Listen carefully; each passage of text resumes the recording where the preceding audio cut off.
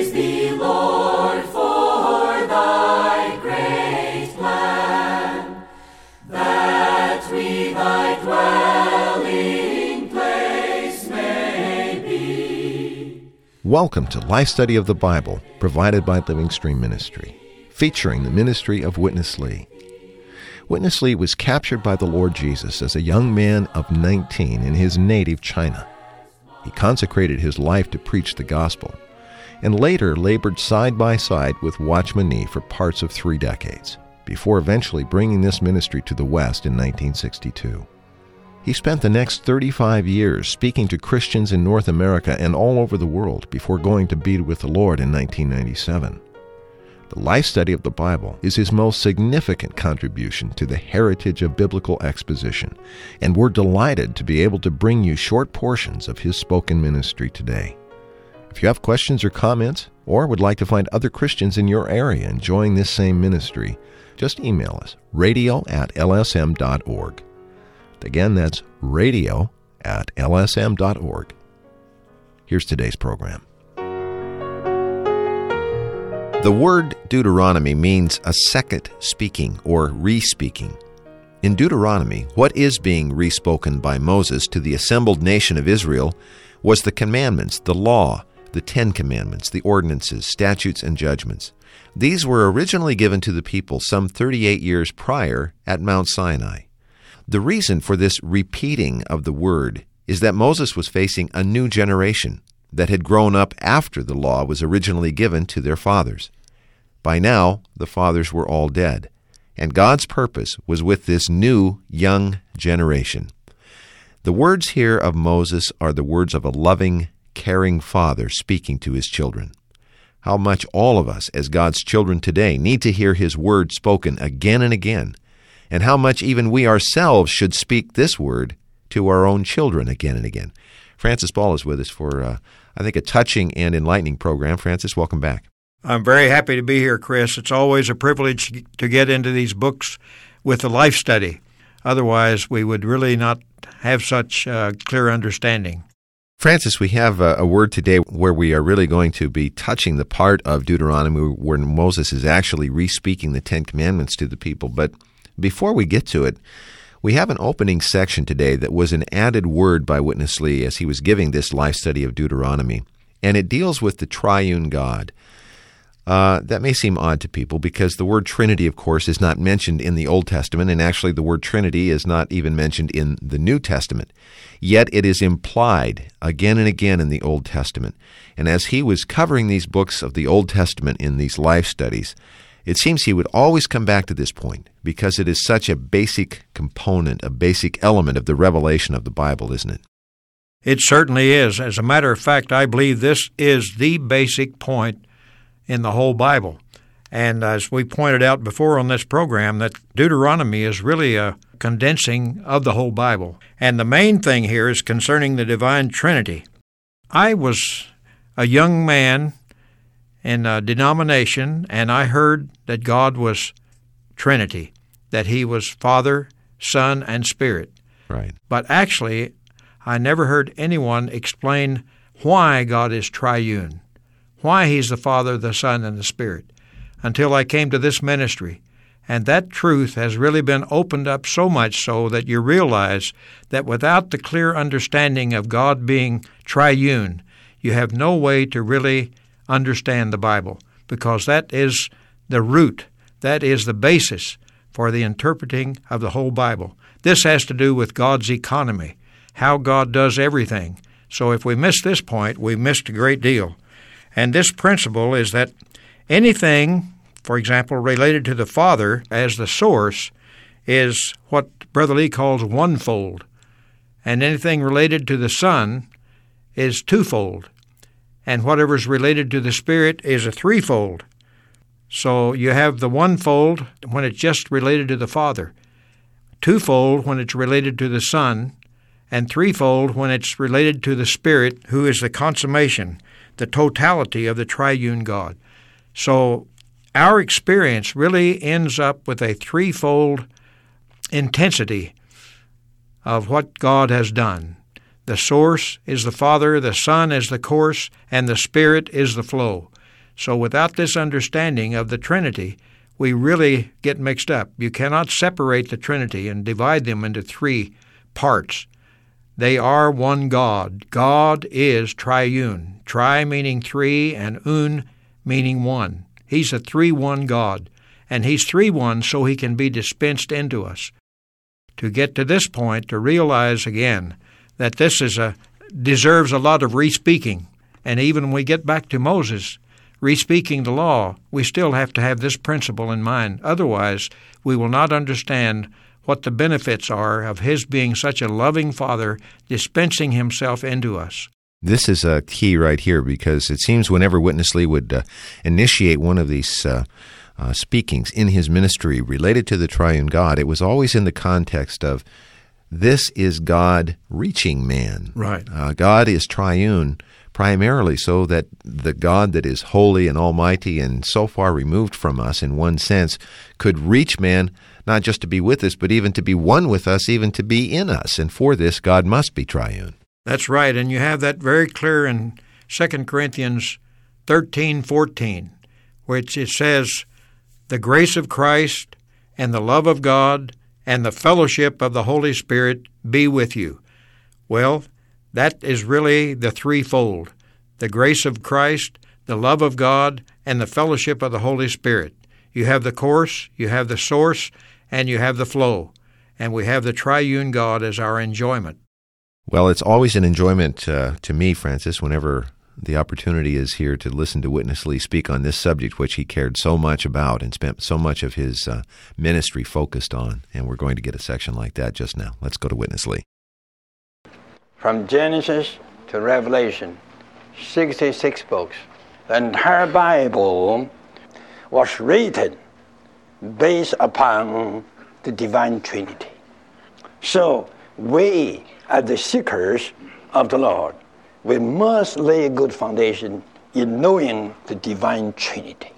Here is a big principle in the Bible concerning the divine Trinity: the Father, the Son, the Spirit. Do you know anything that is firstly with the Father is onefold? The Father is source. With the source, it is onefold. Anything that is related to the second of the Trinity is twofold. Then the same thing with the third of the Trinity is threefold. We say God is source, the Father, and the Son is the cause, and then the Spirit is the flow. So eventually, the Spirit is consummation of the triune God. The consummation, the totality. The Spirit is the totality of the triune God. Amen. The Father is the source, and the Son is the cause, and the Spirit is the flow.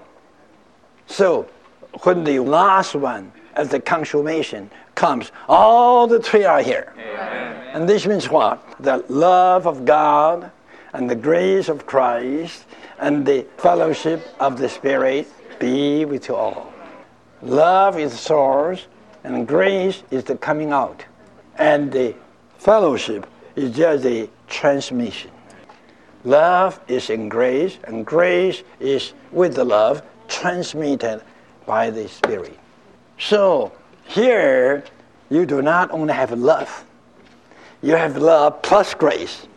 Not only so, you have love plus grace plus fellowship. Threefold. Could you see this? Anything that God is, when it reaches us, it is not onefold, neither it is twofold, but it is threefold. Amen. Salvation is threefold. Francis, you gave us a very good preview of what was ahead, touching some of the points that he developed here. But there's plenty to come back to, I think, as we get into this matter of our salvation being threefold. And that has a lot to do with how we view the God in His Trinity. You see these terms often debated. I know of another radio ministry that has spoken very much on this topic, and a well-known Bible teacher on the radio. I won't give his name here, but for many years he used to define the Trinity as three separate and distinct persons. recently he's changed his interpretation or changed his definition. He said, I no longer can say separate. Distinct is okay, but three distinct, not separate beings. And that really connects with this matter of being threefold, doesn't it? Very good. I'm glad to hear that realization of the Trinity is spreading with others, too. Yeah, me too. Touch that point a little bit about the threefoldness, meaning the coming of one is really the coming of all.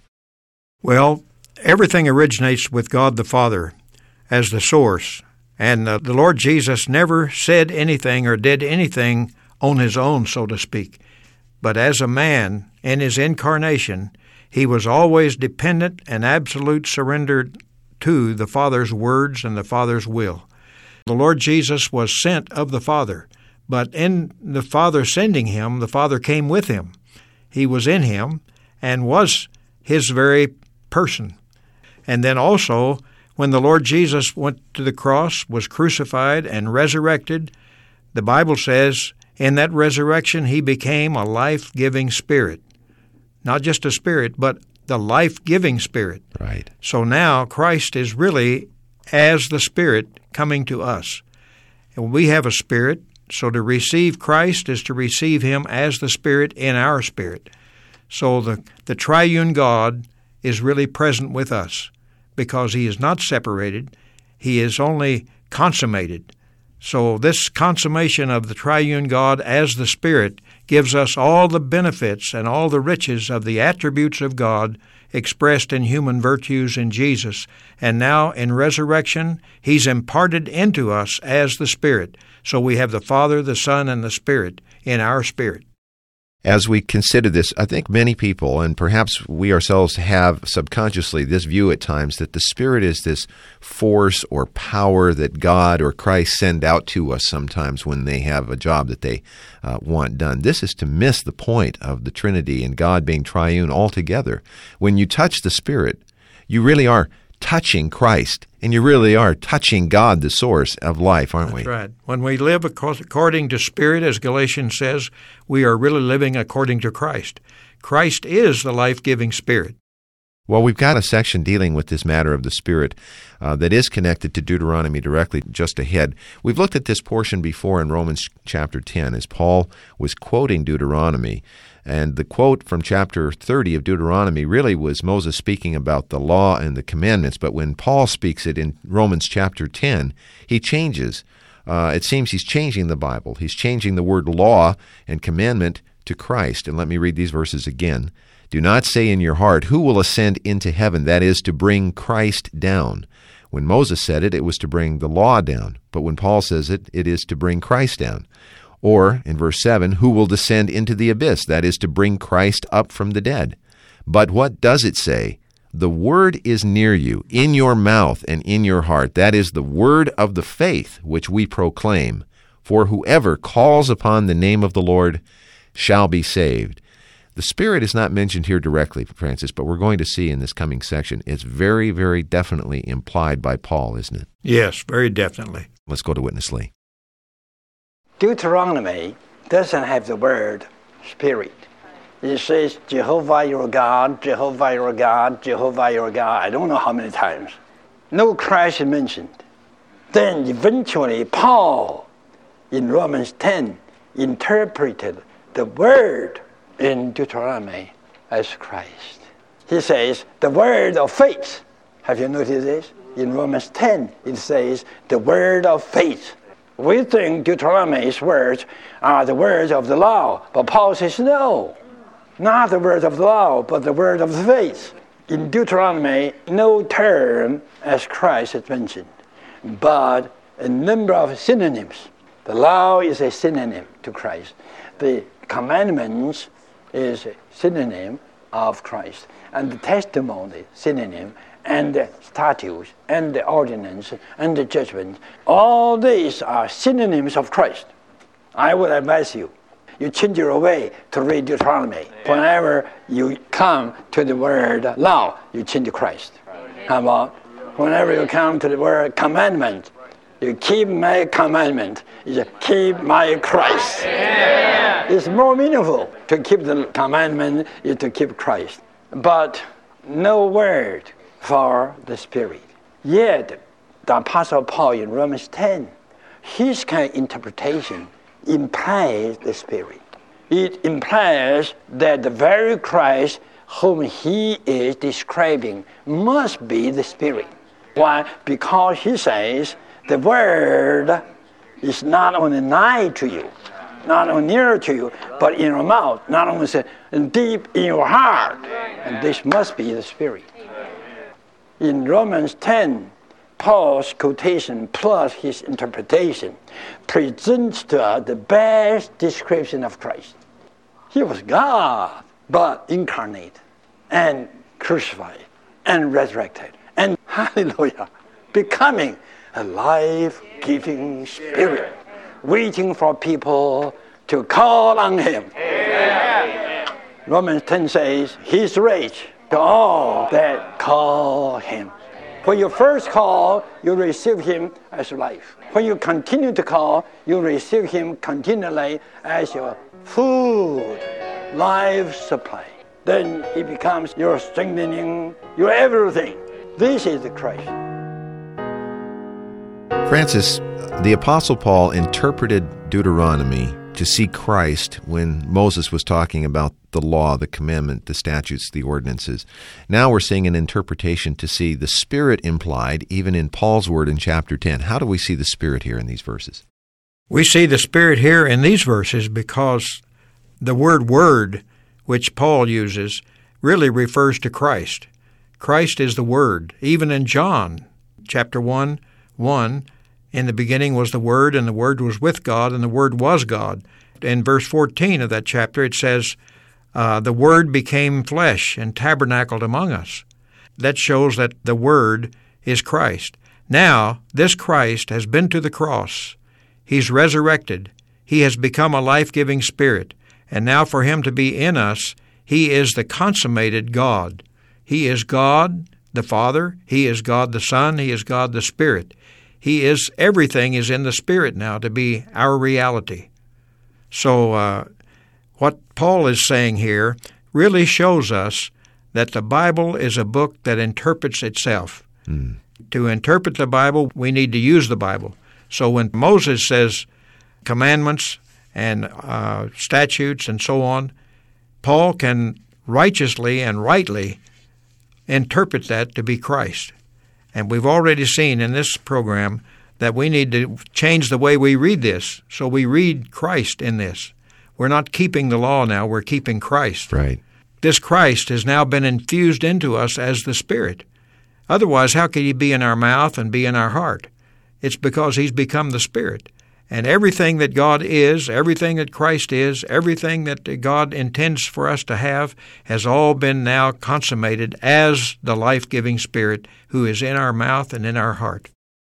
Well, Francis, we have just a couple of minutes left. We want to come back to Deuteronomy for this last portion. We're in chapter 5, if people have been following with the progression day by day.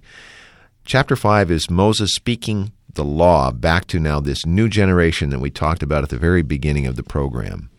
Verse 1 says, And Moses called all Israel and said to them, Hear, O Israel, the statutes and the judgments which I am speaking in your hearing today, and learn them and keep them, so that you may do them. Of course, now we have had Witness Lee telling us that we should substitute Christ when we see these words. Keep that in mind. Jehovah our God has made a covenant with us at Horeb. Not with our fathers did Jehovah make this covenant, but with us, we who are all here alive today. And verse 6, I am Jehovah your God who brought you out of the land of Egypt, out of the slave house. You shall have no other gods before me. And then he goes on and quotes the rest of the Ten Commandments. This is the speaking of a loving father, isn't it, Francis? Yes, that's marvelous. Francis, let's go back to Witness Lee. The rehearsal of the law is for the training of the new generation. After the purging of the old generation through the wandering of 38 years in the wilderness. The wandering in the wilderness was quite useful, very much used by God. Then that wandering produced the new generation. Now those old ones were gone, right? The new ones are here, a new generation. So they need the training of the law, the training with the law, and the training by the law. With the present new generation of Israel, there is the need of re-speaking. So Moses did this. From chapter 5 to chapter 26, 21 chapters, Moses just had the capacity to speak. Moses was speaking, and re-speaking. And what was spoken by Moses? Keeping the commandments, statutes, and judgments. Now it's better to read, keep Christ, and Christ. It's quite meaningful. Could you see how much detailed Moses was? And how much concern he had? Right? All the things was repetitious, but he had a burden with a concern and love. Could you speak such a word? A long sentence with all kinds of modifiers, adjectives, adverbs, all clauses, phrase, and things like this. These long sentences show his long concern. Francis, there's a lot here that we can talk about, but I was really touched with how seeing Moses before this young new generation and hearing him, the way he was speaking, we're really seeing the speaking of a loving, aged father to his children, aren't we? Isn't it marvelous? It really is. That this speaking could be so clear to us, and we could even repeat it. You know, these words were given to our fathers, so to speak, but they were really given to us because we were in the fathers, just like we were in Adam. Because we came through a natural birth, we were in Adam. We were in the crowd that heard these laws, but they were not repeated to us until now.